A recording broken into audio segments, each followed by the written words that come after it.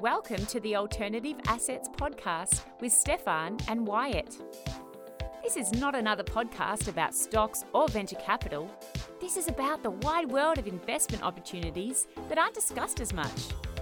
Our website and newsletter is at alternativeassets.club, where you can find a transcript of this episode and many more unique investment ideas worth exploring. Now, let's dive in.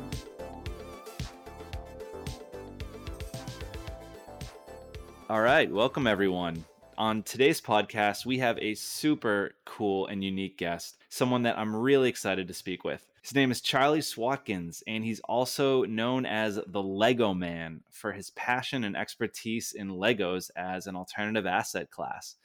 So Charlie has a project now called All Things Arbitrage, which is a membership site for Amazon FBA beginners and folks who want to learn more about FBA. But he got started with Legos, and he's actually written a massive 34-page guide on buying, selling, and investing in Lego sets, which means he's basically one of the world's top experts on the subject. Today's episode will cover his history with Lego investing and the path he's taken along with his new project, All Things Arbitrage. So I really look forward to talking to him. So Charlie, welcome to the podcast. Thank you very much. It's a pleasure to be here. Thank you so much for having me on. I look forward to hopefully giving everyone some value into the world of what Lego and arbitrage is like in the UK.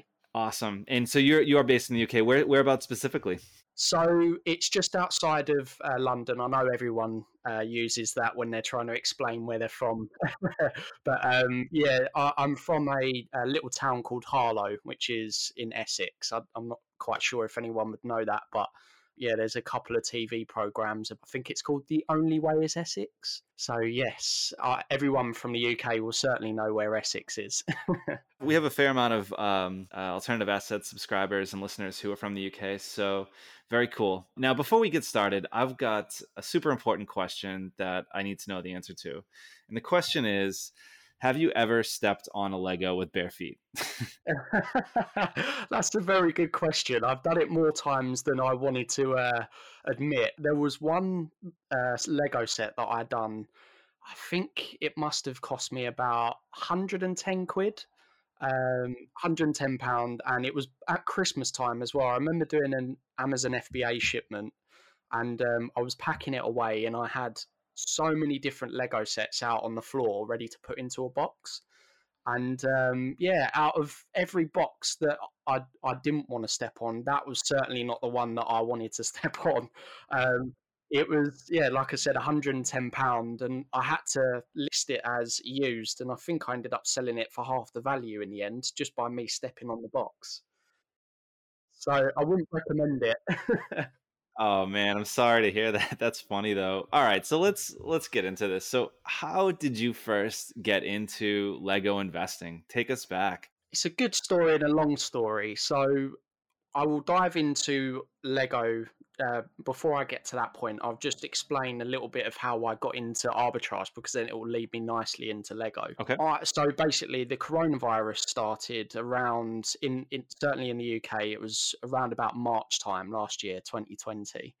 And I got placed on furlough. And for those listeners that don't know what furlough is, in the UK, if you're in full-time employment, you basically, rather than getting placed as a redundant member of staff and you lose your job, you get placed on furlough, and you basically had like a free, I think my duration of furlough was 3 months, so I had no work for 3 months of the year.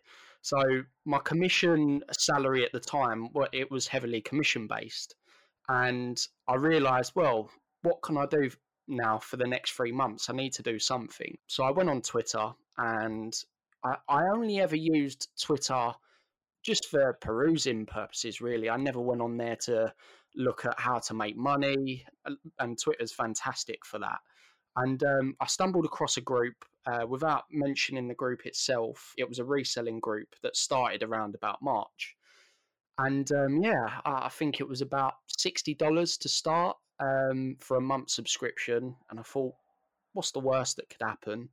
And dive straight into it, and within the first month, I think I sold probably about £4,000 or £4,000 worth of stock. Wow. And from there on, sort of roughly around May time 2020, that was when I really started to get into buying Lego heavily, because within the group that I was in, there was, I think the member count at the time was just shy of 300 members, which is a large group when you're thinking of they're nationwide, and the scope to buy in a lot of stuff is, I mean, basically, as soon as a lead goes into that group, everyone's out trying to find it. So I didn't want to be someone that was reliant on just the leads coming through the group. So I started to look at Lego. Okay.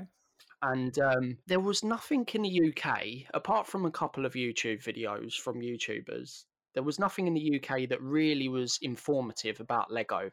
How do you buy Lego? What goes into buying and holding it for a specific amount of time? What was the reasons why there was such a big collector's market? And that kind of ignited my interest really in Lego from sort of May onwards. Why Legos though? Like, how did you? Good question. There's large Twitter accounts that I was following at the time that had a large following, and a lot of them were selling Lego sets. And I'll get into this in a bit of detail in later parts of the podcast. But the US market with Lego is completely different to the UK market. Hmm. Different prices, different sets work well, etc., etc. And I was following them, and I thought, well, no one in this group that I'm in is mentioning about Lego. So I'm seeing the guys over in the States are really smashing it. How about I see if I can convert that to somehow work well with the UK market? I started to then dive into it a little bit more deeply. The YouTube videos then turned into me looking at articles, and I ended up joining some Facebook groups that were like free Facebook groups for members that already sell Lego on Amazon. And that kind of, yeah, snowballed into me nearly 12 months later. I mean, I couldn't tell you how much Lego I've got sitting in my spare rooms. That's so cool. Okay, so how quickly were you able to pick this up, right? Like this world of Legos. Obviously you're not just learning a ton, you're actively investing, you're teaching, you're involved in these groups. What kind of time frame are we talking here? Did this kind of happen over 3 months, 6 months? I would probably say it's a slow burner to start with. It's not quick money, and I would say it's more passive money. And I hate using the term passive because everyone uses different meanings of that word, but it really does get to a point where with Lego it becomes very passive. You buy a Lego set when you're in a retailer or online. It gets either delivered to your house, or you take it home, you store it, and then it could be stored for 12 to 24 months before you sell it. So I would consider that the true sense of the word passive income, because you're not doing anything after the point you've bought it. So you're storing it away for a long time. It could be 3 to 6 months before you start understanding the different levels of what Lego sets work well, what Lego sets don't, and what kind of Lego sets that you look out for buying at different price points. So I would really say that to give yourself a very good chance of getting started down the Lego road, it's probably 6 months at the very least, where you start to understand it in a lot more depth.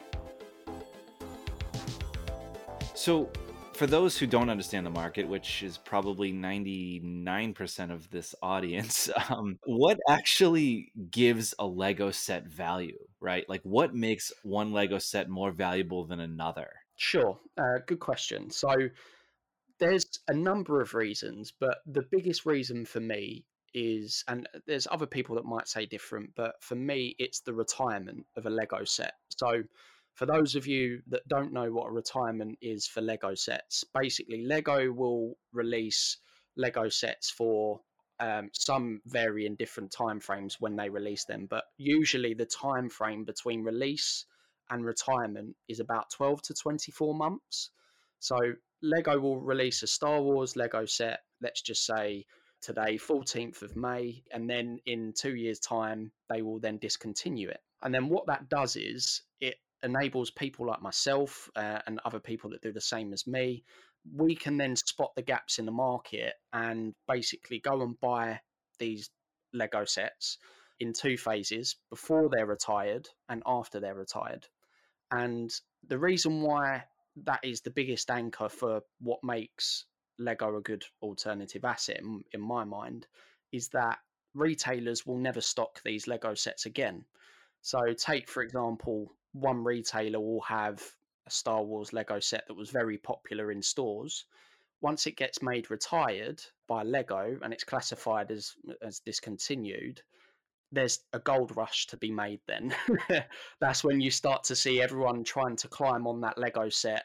If it's a good Lego set, that is. I mean, there's a lot of variances as to what makes a good Lego set. But yeah, I would definitely say the biggest anchor is retirement for a start, because that's when the cutoff point happens and then the aftermarket kicks into place. I think Amazon is a fantastic place to start with Lego because they have such a big Lego collectors market, really. So, especially with retired sets.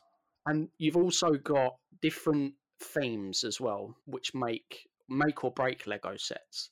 So, for example, Star Wars. I'm sure everyone is probably aware how big Star Wars is as a franchise or a theme.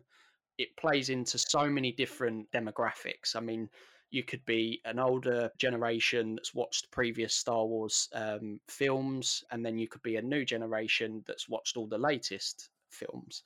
And what that allows Star Wars to do in the Lego market is it brings such a big scope of interested parties that if you're looking at buying Star Wars sets that are retired, you're playing out to a large demographic. You've got a large audience or customer base to sell to.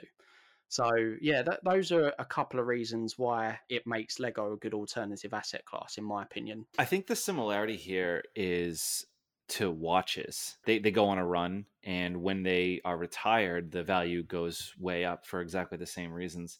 The problem is, or the difference is rather, that with watches you don't really know when a watch is going to end its production run. The companies don't exactly announce this. So do you know when a Lego set is going to be retired? I mean, it looks like it's about what, 2 years on average, 2 to 3 years. Is that kind of a hard and fast rule, or is that variable? Do they announce it?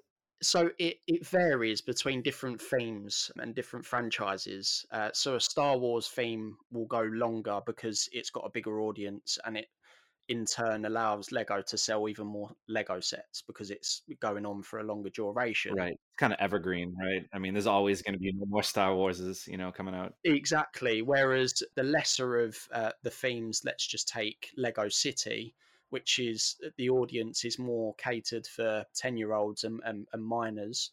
You're rarely going to come across minors that have the money to go out there and pay 100, £200. I mean, there's no 10-year-old on earth, as far as I'm concerned, that's got £200 to just spend on a retired Lego set. Yeah. They won't even have a bank account at that point. Well, they have to go to the bank of mommy and daddy for that one, and hopefully they can make a Yeah, case. And yeah. that's it. But just to touch on when Lego retires Lego sets, they don't actually announce it to the public. What they do is they're very cunning in the sense that they will just drop a link onto their website under the retiring soon page.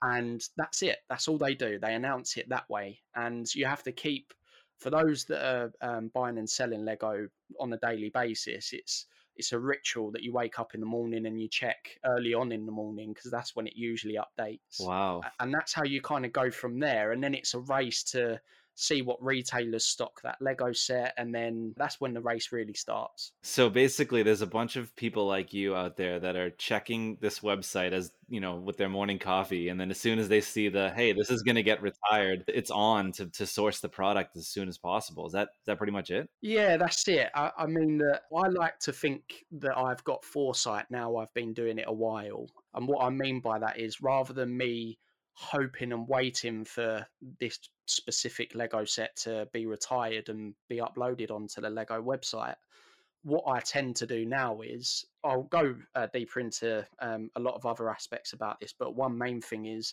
the average duration of a Lego set between it being stocked and then made retired.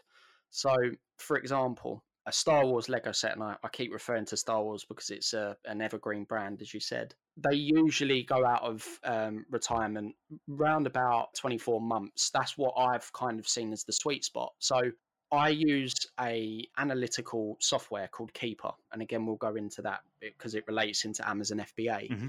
But this software allows me to look at how long the Lego set has been active and it's been in the retailer shelves, and then it allows me to kind of guess when it's going to be retired.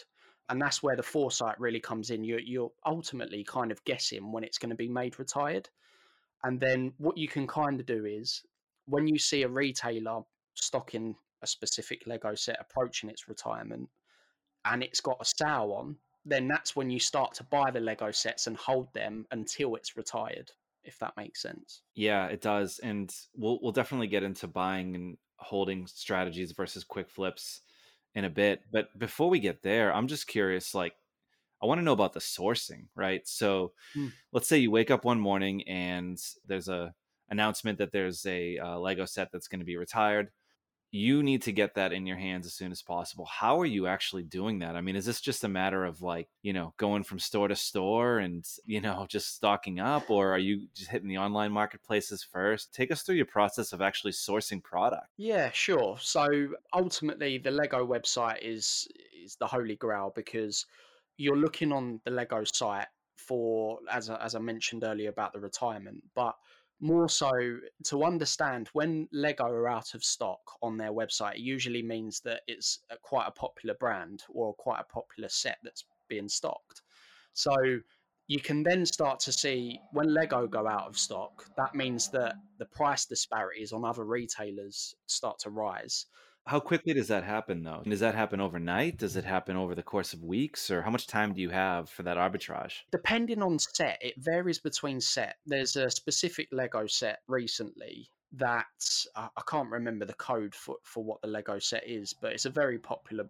What happened was there was a falling out with a specific actor or actress in the latest Mandalorian series, and the actress was one of the minifigures within this specific set. And it then turned out to be that this set was very sought after because now the actress is no longer going to be in the latest Mandalorian films and the series. So now you start to see that all the collectors, the Star Wars collectors, want that specific set because of that minifigure. So that's where you start to see that when news arrives, it does travel very quickly in the Lego scene. And I'm pretty sure within 24 hours of that news being made about the actress, all of the Lego sets that were stocked across all of the retailers for that specific minifigure was sold out instantly. It goes very quick and news does travel very fast. So you have to think on your feet as well.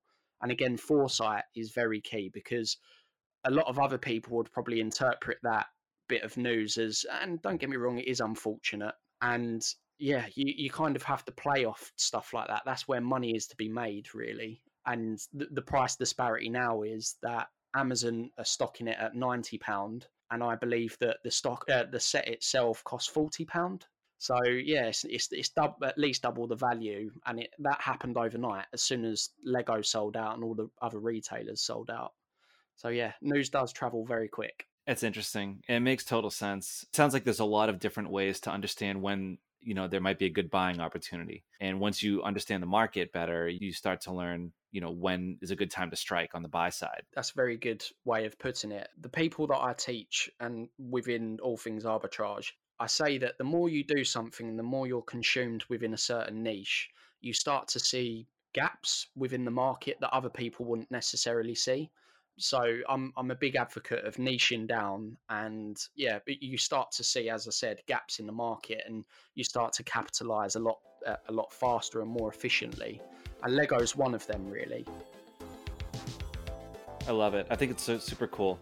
So let's talk about the strategies for selling, right? So I think I have a pretty good understanding of, when to buy and how that works. How do you decide when to sell and why to sell?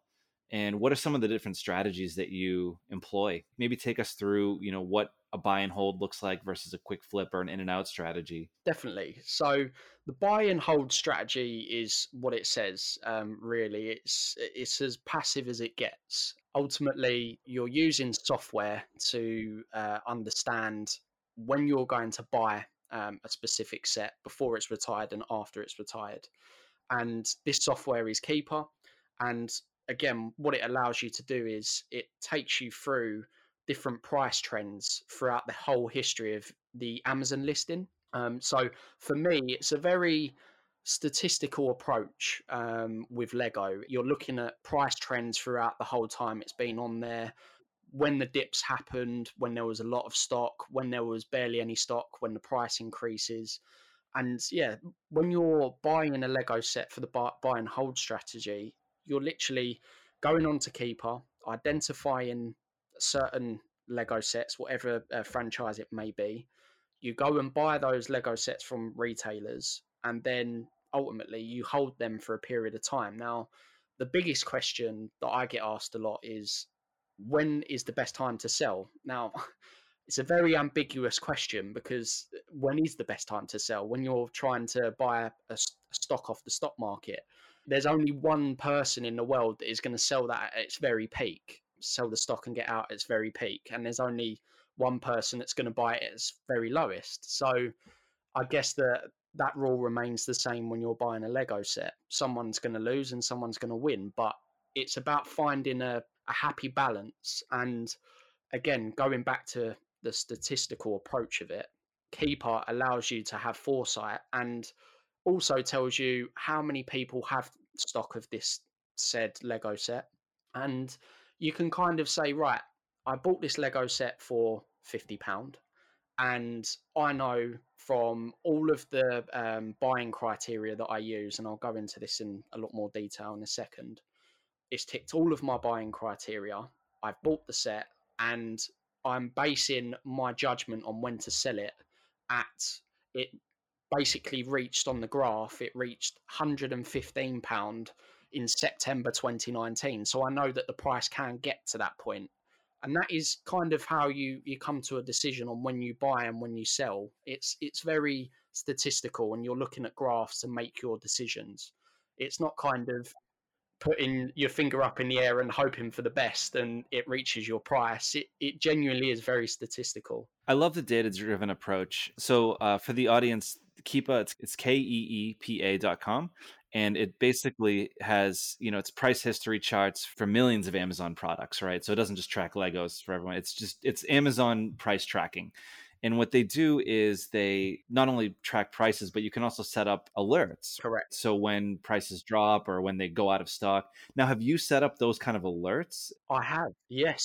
So I set alerts for all of the Lego sets that I've either stocked that are now retired, or they're in the process of retiring, or they're very sought after Lego sets. What I do is I make a list, and I start from the top and I work my way down, and I look on Amazon and I track, set reminders of whenever Amazon come into stock of this said Lego set or any on the list. I then get a notification that arrives in my inbox, and it tells me the price that Amazon are back in stock. And it's almost one of those, when you go onto a retailer's site and a product is out of stock, you then put your email address in, don't you? And then it sends an alert to say, right, we're back in stock. That's kind of what Keeper does, but it's very quick and swift.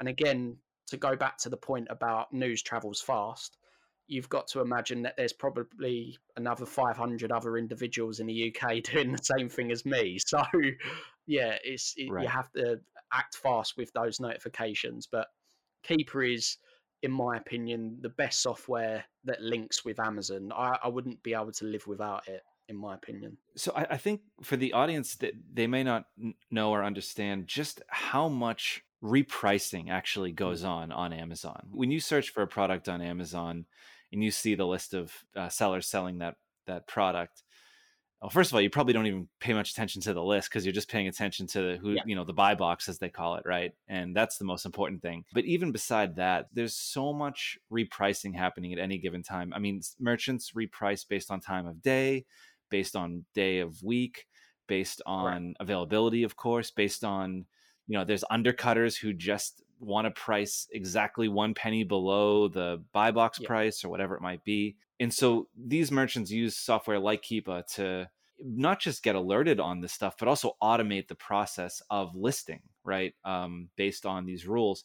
Are you doing that as well? Are you setting this up so it automatically lists on your behalf, or you just like to get the notification and then make a manual call on whether or not to list? So it's the second part. I have the tracker alert me, and everything from that point is manually done by myself. Mainly because as soon as the notification Okay. comes through, you've then got to check a lot of other factors. Whilst I might have set this notification for Keeper to alert me 3 months ago, a lot might have changed since then. So that is really from that point on, I've then got to check everything again. I've got to go through my buying criteria to ensure that I'm not buying the set when I don't need to, if that makes sense. And just on the Yeah. repricing side of things, to make my life easier, I realized at the start of my Amazon journey, I was doing it the extremely long way. Whenever you want to change a price on a specific item on Amazon, you would normally have to do it manually yourself just to stay competitive because prices do fluctuate. Now, there's actually software out there. There's loads of different softwares, and I use one that specifically does it automatically for me. So once I've listed an item and I've realized that I want X price for it, I will stay at that and I will then go onto my software and set a minimum and a maximum price. And then it just chops and changes between that price automatically without me needing to do anything from there on. So it just shaves a lot of time down, really. I'm looking through the Lego handbook, the 34-page PDF that Sure. I mentioned earlier in the podcast. And in this handbook, there are graphs and charts that I'm actually, my mind is blown at how complex some of these charts are. This looks like something out of a Bloomberg terminal, and it's all for the price of like a Lego Star Wars Anakin Pod Racer 20th anniversary set. Price history going back years. You have your entry points, your exit points. I look at this and my mind is blown. I mean, this is the kind of data-driven approach to alternative asset investing that we love, here at Alternative Assets. But I mean, you've made this into like science. This is fantastic. So I have to ask you, if you had to kind of, whittle it down to its basics, would you say that Lego investing is kind of like real estate in that you don't make money when you sell, you make money when you buy? Yes, So it's really the buying side of the equation that's the most important. Is that accurate? it is. It's not always about what you sell a Lego set for. Ultimately, that's good when you're converting it into profit, but without actually making good buying decisions and sticking to buying criteria, it doesn't matter because if you don't buy a good Lego set, you're not going to make any profit on it in the first place. So, making these buying decisions based on data and statistics that allows me the cutting edge to get ahead, basically. Yeah, I mean, looking through your Lego guide, I can see how you have an edge over everyone else doing this, and I can see why you've been so successful in it. Thank you. One final question about the Lego side of things before we move to all things arbitrage. So, what's something that you wish you knew about Lego investing before you kind of started? Like everyone makes mistakes when they're first starting out with, e-commerce or FBA or whatever it might be. Do you have maybe like a mistake you made either on the buy side or the sell side? What's something that you wish you could, kind of do over? Yes, I've got too many. I would say my biggest one to start off, if anyone is interested in starting to invest in Lego, buy and sell for profit, one thing that I would make abundantly clear is stay away from new Lego sets that have just been released. And the reason I say that is because there is no data, there's no statistics to back up your entry points, your buy points, and ultimately what the sales are going to be like for that specific Lego set. But don't you have comps? I mean, you would have comparable sales, right? Just like in anything Yeah, else. you do. But then when it comes to the comps, say, for example, you've got a similar set and a similar size within that theme, there is a little correlation between the performance. But then what you've got to imagine is when a Lego set is being released, there is so much stock that is it's just in abundance in every retailer that ultimately with Lego investing you're buying based on scarcity as well. There's no point going to buy a Lego set that's just been released when there is every retailer under the sun selling that for retail price. We're interested in buying Lego sets to sell over retail price.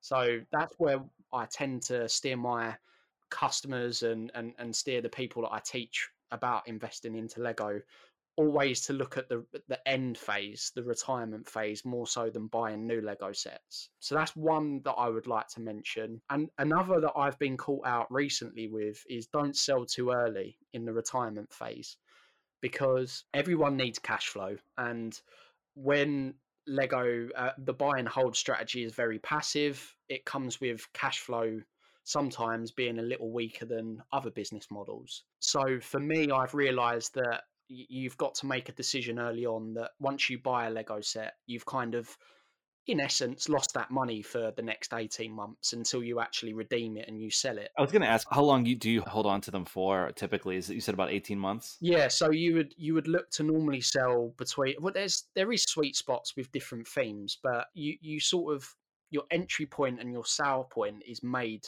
pretty much when you're buying it, because you want to know when you're going to be selling it as well, and you have a price in mind that you want to sell it at as well when you start. But usually, I mean, I'm probably early on in my journey compared to a lot of the masters in the US that are doing this. But yeah, 12 to 18 months is kind of a good point that you can start offloading a lot of these retired sets.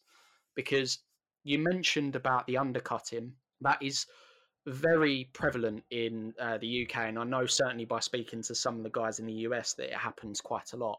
And the way that you move past undercutting is, the longer that you hold a Lego set, that's where supply and demand comes into it. Because if you're in it for the long haul and you've got a Lego set that you know is popular right now, but it's not at the price that you want because of the abundance of stock, the longer you hold it, the more the price increases to the point that you want to sell it at. So it's quite a simple maths equation, really. The longer you hold it, the more money you get for Lego sets. It's interesting. Like, I was going to ask about similarities between, cars, the car market. I'm not sure if you're a car guy at all, but in the car market, it's interesting because you got basically two markets, with cars and watches are like this as well. You've got the new market, right? So that's the stuff that just recently got released, and we've talked a lot about that. And then you have the vintage market. And there's no like hard and fast rule for when, something becomes vintage. It's kind of like when you know it when you see it. Yeah. But, when you see a vintage car, it's a vintage car. When you see a vintage watch, it's a vintage watch. Are there vintage Lego sets that are just exceedingly valuable and really tough to find and collectors just fawn over them? Yeah, that is definitely very accurate. There is, and again, I keep mentioning Star Wars because it is the holy grail of Lego themes. I think you just love Star Wars, man. That's Yeah, there's a certain toy or item, should I say, that's in the Star Wars films called a TIE Fighter. I'm not sure whether you're familiar with it. TIE Fighters on every release always increase to the maximum price. From the research that I've been doing, if you go through and look at going back years and years, the TIE Fighter models that have been released always go for the higher prices. We're talking within the sort of £300-500 marks. And you could buy these TIE Fighters right now. There's one in stock that I've actually got that cost me $64.99, and I plan on holding that for 18 to 24 months possibly. And I can only imagine I'm going to get £300 for it. So yeah, it's the return on investment percentage is very high when it comes to certain Lego sets, but TIE Fighters usually work out the best when it comes to Star Wars. Are there any Boba Fett characters? I know he's that's like the one that if you have a Boba Fett like in the original packaging, yeah, I don't know if that translates to Lego at all. Yeah, so there is a Boba Fett Lego set. I've actually bought and sold a few, but yeah, I mean I try to basically diversify my Lego sets between a broad range of themes, and I had so much at the time when Boba Fett was being sold in retailers that I just made the decision to pass up on that.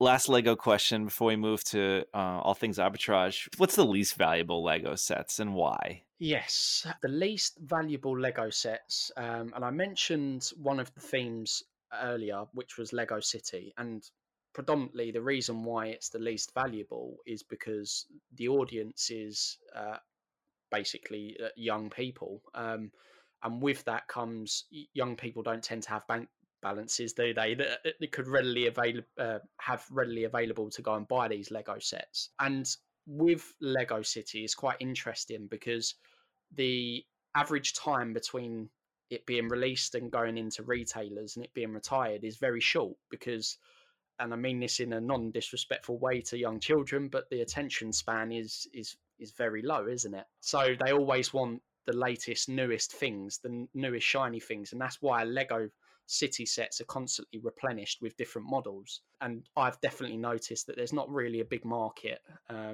Certainly in the UK, I don't know about any other nations' markets, but yeah, the UK doesn't have a very good one for Lego City. Very interesting. All right. So let's talk about All Things Arbitrage. So you have another project called All Things Arbitrage, or ATA. Tell us a little bit about that. How did you migrate from Legos to, FBA to All Things Arbitrage? Sure. It's a funny story because where All Things Arbitrage is now, I would never have imagined where it is now from when I started it on December 31st, because I was in another reselling group that I was kind of helping out with Lego leads, and everyone was kind of asking me questions about what Lego sets to buy, and they were always sending me walls. When they were in retailers, they would just basically take a photo of a wall of Lego and they would send it to me and say which ones are good and which ones are not. So you're a Lego consultant, is what you're saying. Yes, basically at that point. So what I wanted to do was, rather than waste everyone's time, because I've got things to do, I wanted to make sure that I was giving everyone my fullest attention. So I realized in order to do that, I needed to be better in the way that I format these leads. And on December 31st, I decided to step away from a group that I was in, the reselling group, and start up my own one called All Things Lego.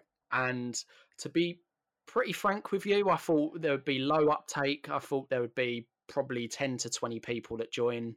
And it'd be a close knit community, and I would just be sort of giving free leads out pretty much. And then I swiftly found out that within a week I had over 60 members that joined, and it's just started to build from there really. And it snowballed into the sense that it was Lego at first, hence the reason why it was called All Things Lego. And I was constantly updating the members with what Lego sets to buy, how long to hold Lego sets for, where to buy them from. And then I kind of ended up meeting Ben Wright. His name's Arb King on Twitter. So you partnered with this guy, Ben, and he goes by, he's known as the Arb King. Yes. So you guys had kind of met each other through this group, is that correct? Yeah, so we've known each other now. We both started the same week, going back to April 2020. He was still in full-time employment, but he had to work from home because of COVID, and he wanted something to get his teeth stuck into, and I got placed on furlough. So we both joined this group initially, and we started speaking to each other and really enjoyed speaking to each other about just everything to do with reselling really. And I believe sort of 8 months later, we kind of agreed to do a partnership. It took a while to get started because we both had different projects going on at the same time.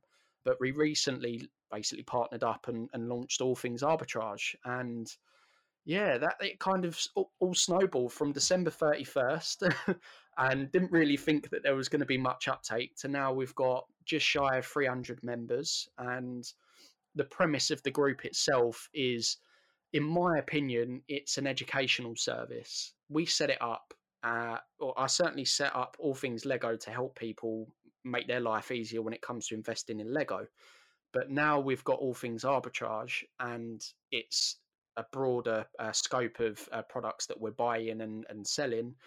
It really is an educational service in the true sense of the word, because we don't want it to just be we send out leads and then everyone jumps on the same lead and then they go out, buy it and sell it, because then it's just a race to the bottom kind of thing. We want to teach people how to do what myself and Ben do.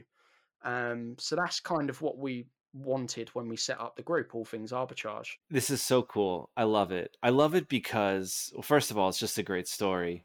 And second, it's actually a lot of parallels to alternative assets because this is basically what Wyatt and I did.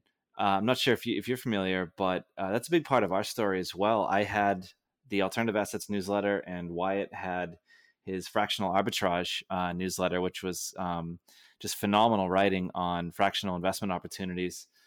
And we basically just kind of met, and we were fans of each other's work, and we decided to join forces and create a whole new paid offering and a whole new product together. So I think it's awesome. I love it. It's very similar to our story, and it's super cool to see. So you guys are in business now together. You've got, you said, 300 paying members. That's fantastic. Yes, it is.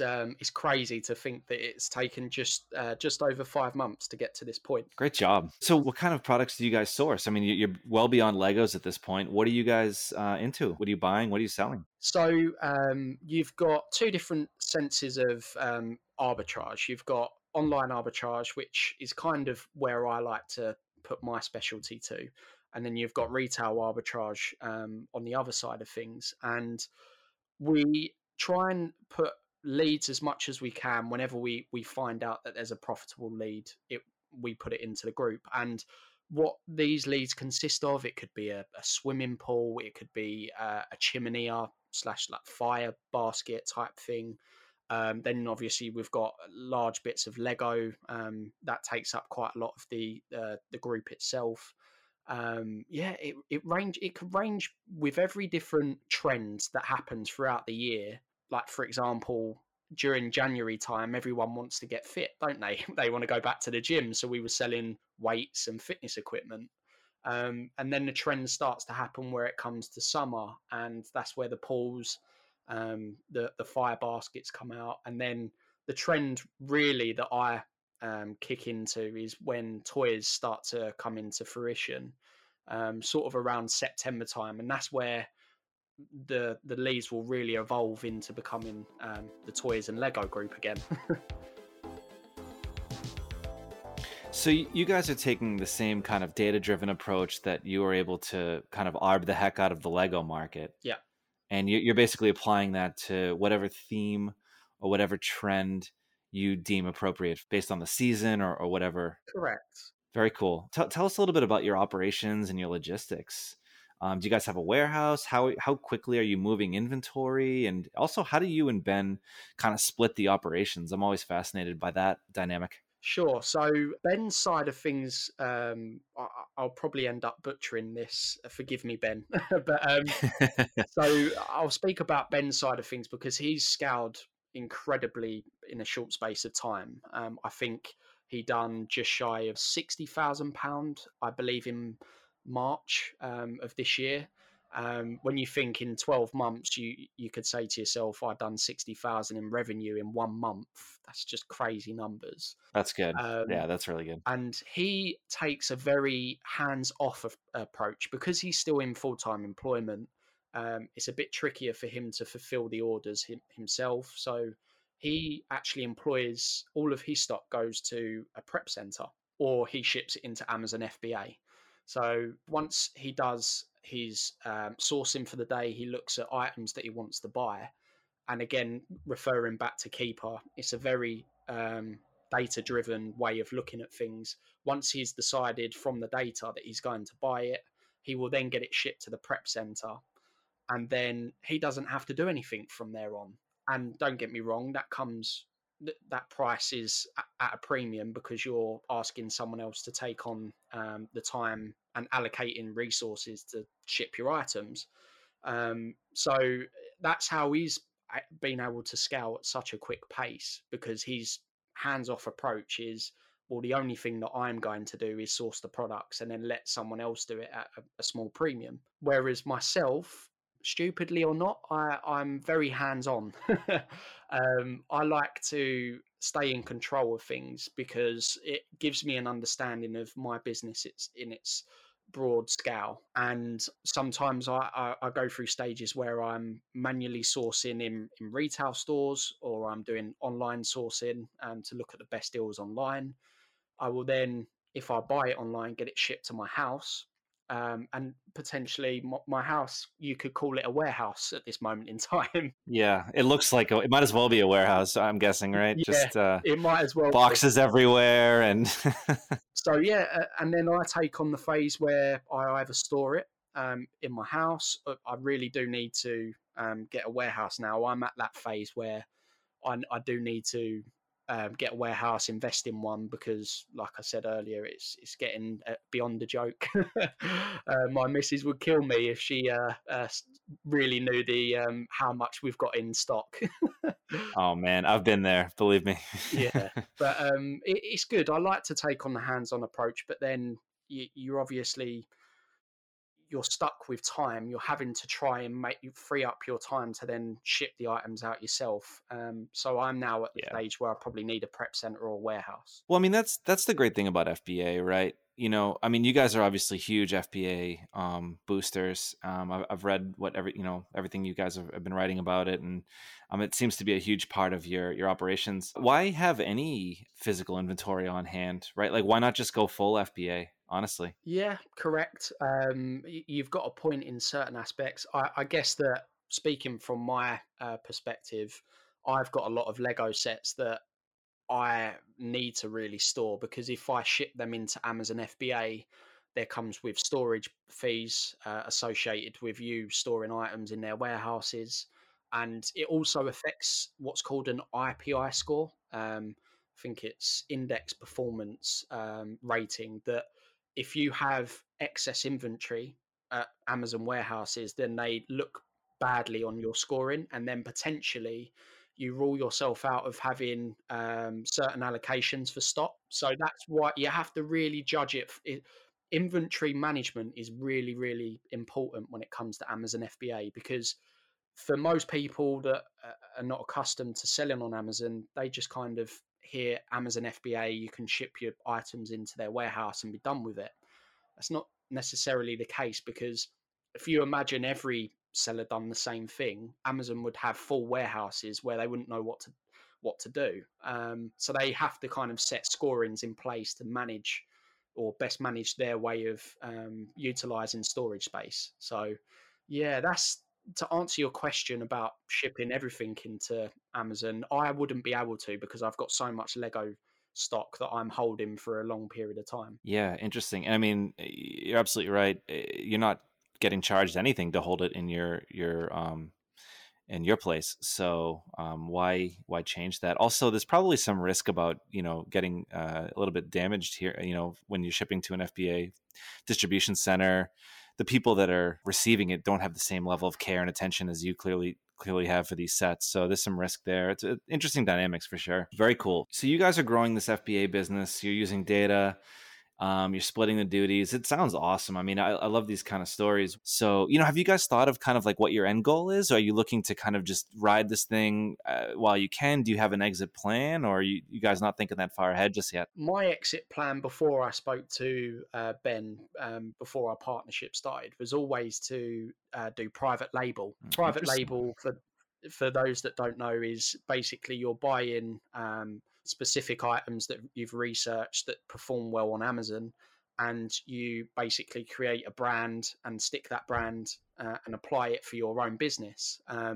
So you could go to the likes of China or any manufacturing country and go and buy boatloads of stock and rebrand it under a specific branding that you've chosen, and you've got your own business. And there's, as you mentioned, Stefan, there's so many people doing that. I think this Thrasio company are buying private label companies that are operating on Amazon, and that's kind of where I see my journey going ultimately, because whilst Amazon has been so good to me and allowed me to leave my previous employment and now work full time on this, I see that private label is the next step in my journey, because until until I do private label, I don't necessarily have a brand, if that makes sense. Yeah, it does. I've always been interested in making my own brand and have my own branding. So that's definitely the next step for me. That sounds awesome. With Amazon, differentiation is so tough for a seller, right? Amazon makes differentiation tough for sellers on purpose. They don't really particularly want sellers to have a brand, so to speak. They want Amazon to be the brand, and that makes sense, and that's fine. But one way around that is the private label route for sure. That's definitely one way to build a brand, command a little bit higher of a price point, or at least not kind of face that same race to the bottom that so many other Amazon sellers find themselves in. It's just an ever-present race to cut costs and to race to the bottom on prices, even during periods of high inflation like now. I mean, it's tricky. The margins are tight, and Amazon's selling is tough business. But yeah, I think you're spot on with the private label approach. Very cool. What are your words of advice, right? So like if people listening to this are super inspired to get into data-driven FBA arbitrage, or maybe even Lego arbitrage, or finding whole new markets, what's one thing you think people should know before they go down this route? What's something that you would tell them? So I actually wrote this down on my notepad in big writing, big letters, and it states it's not easy. Words of wisdom to people that are inspired to get onto Amazon and start selling not just Lego, but anything on Amazon's platform. I'm sure it varies with performance on different marketplaces, but for me, Amazon is an amazing once in a lifetime opportunity that I'm here to try and make the best of. But it's not been easy. And what I mean by that is Amazon has thousands and thousands of nuances and different quirks on its platform that even today, when people within the group ask me certain questions, I still don't know the answer to, because I've never experienced these types of things. So I would just say to people that are looking to get onto Amazon, act now. Don't wait to think that you know all the information, because trust me, you won't know all the information until you actually start and then experience these different types of issues. Makes perfect sense. You're absolutely right. And in terms of data and ways to give yourself an advantage, obviously we've talked about Keepa quite a bit on this episode. What other software out there would you recommend people employ if they want to give themselves a data advantage in the marketplace? I'll tell you what I use in my arsenal when I'm buying different Lego sets and different items. So I've got softwares that consist of Keeper, which allows you to obviously know different price trends and history throughout the listing.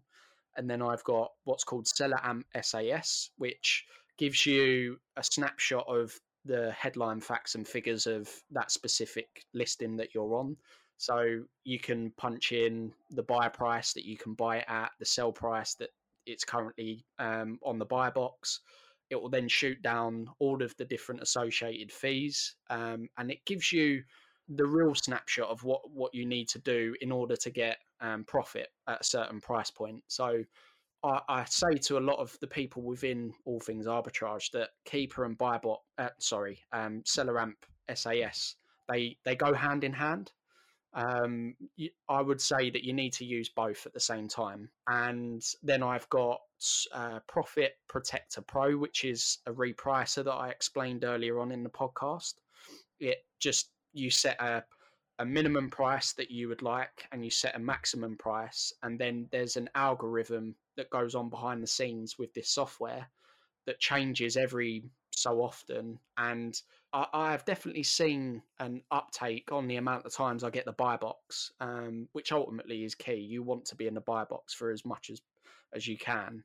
I think a stupid stat that I heard was 80% of all sales go through the buy box on Amazon. I'm surprised it's that low. I mean, I would have said like 95%. Yeah. Yeah.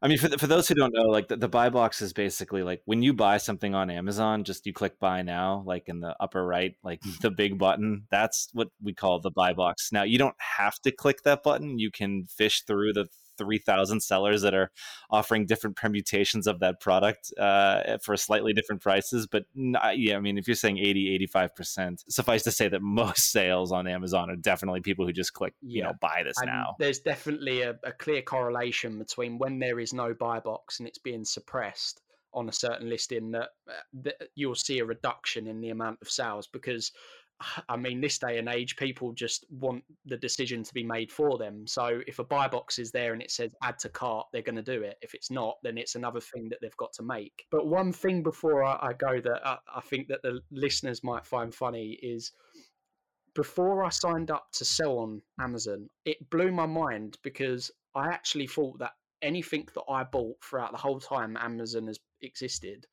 and I've had an account, always thought it was Amazon that was selling the product. As we're explaining now, there's thousands and thousands of third-party resellers. So I never knew that until I started to look into it. Yeah, it's fascinating. So just looking this up right now, so 50% of all sales on Amazon marketplaces come from third-party sellers. 50%, wow. Half. That's tremendous. That's huge. And there's just millions and millions of Amazon sellers out there. Competition is rough, but one way to get ahead is to have the data, understand markets, and understand when to buy and when and how to sell. So with that said, I love your guys' approach. I think you have an awesome story. Charlie, you've carved out a super cool niche, and I wish you and Ben the best of luck going forward. Thanks for coming on the podcast. Thank you so much for having me. Hopefully the listeners got some value out of it. I'm sure they did. Thanks again, bud. Take care. Thanks for tuning in. We sure hope you enjoyed this episode. And if you did, please be sure to subscribe and give us a nice review for this podcast. It means a lot. And remember, you can find a transcription of this episode, along with all past issues of our weekly newsletter, at our website, alternativeassets.club. See you next time.